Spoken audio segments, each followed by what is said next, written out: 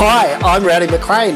Welcome back to the Play a Bigger Game podcast, the place where we give you tips, tricks, ideas and interviews that help you play a bigger game. And I've got a really special treat for you this week. So a couple of weeks ago, I promised you that we would get some of the listeners to the podcast onto the show and talk to them about how they had applied some of the concepts. Because it's easy for me to rattle on about how I use the concepts and how that I've applied them. It's because it's the stuff that I do all the time. But I think it's fantastic to be able to hear from somebody who's listened to the show, gone, I'm going to give that a try, I'm going to see how that works, and then being kind enough to come onto the show and talk to us about how they've put that in place to help them play a bigger game. And so I'd like to welcome Susie to the show. How are you, Susie?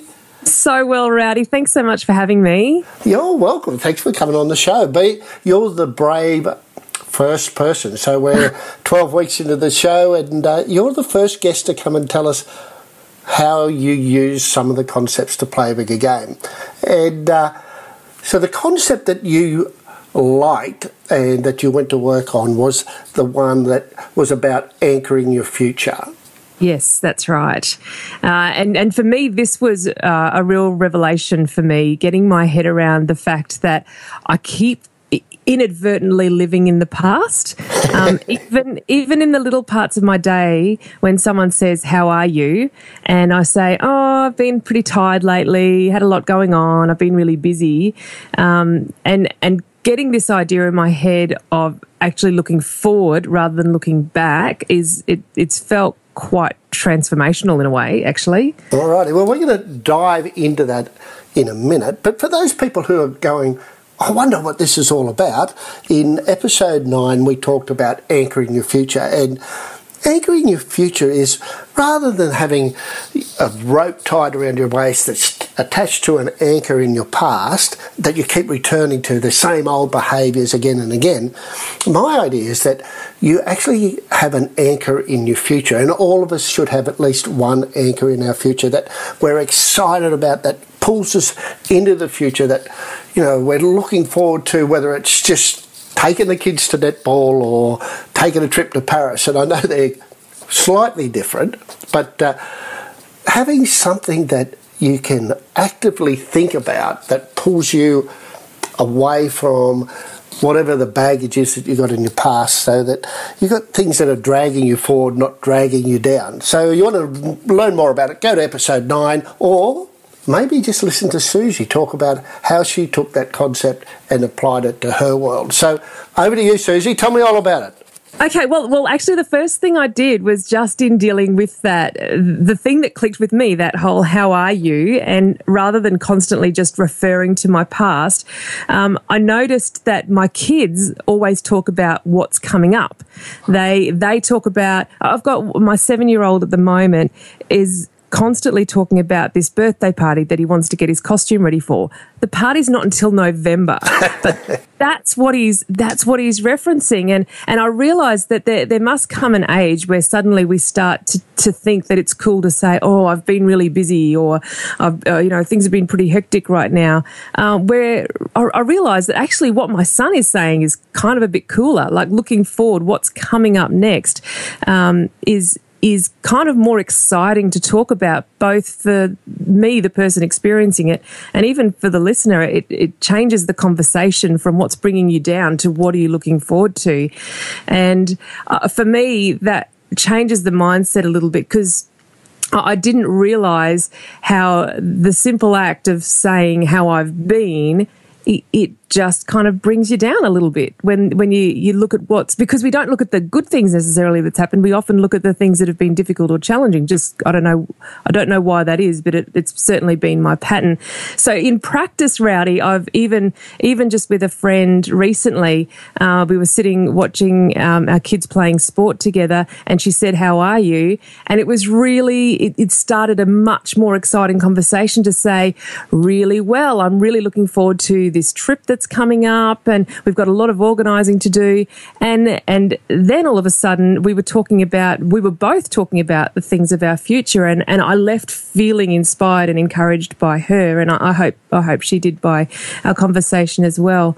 But then the other thing that I've found myself applying as well is just being deliberate about making sure I always have something to look forward to, because I know, within the next week I've got a big trip that I'm going on with my husband, but making sure that I've got something for what's next after that. What's the next thing that is anchoring my future, whether it's a thing with my, for me, the immediate next thing after that is what am I going to do to really make the most of my next cuddle time with my kids, because I will have been separated from them for over a week, and then just constantly starting to look forward. And I'm finding that that's actually, I just feel better, Rowdy. I just feel more excited about life. I feel, even just in the short time that I've been practicing it, I feel better getting up in the morning, just because instead of sort of waking up feeling a bit blue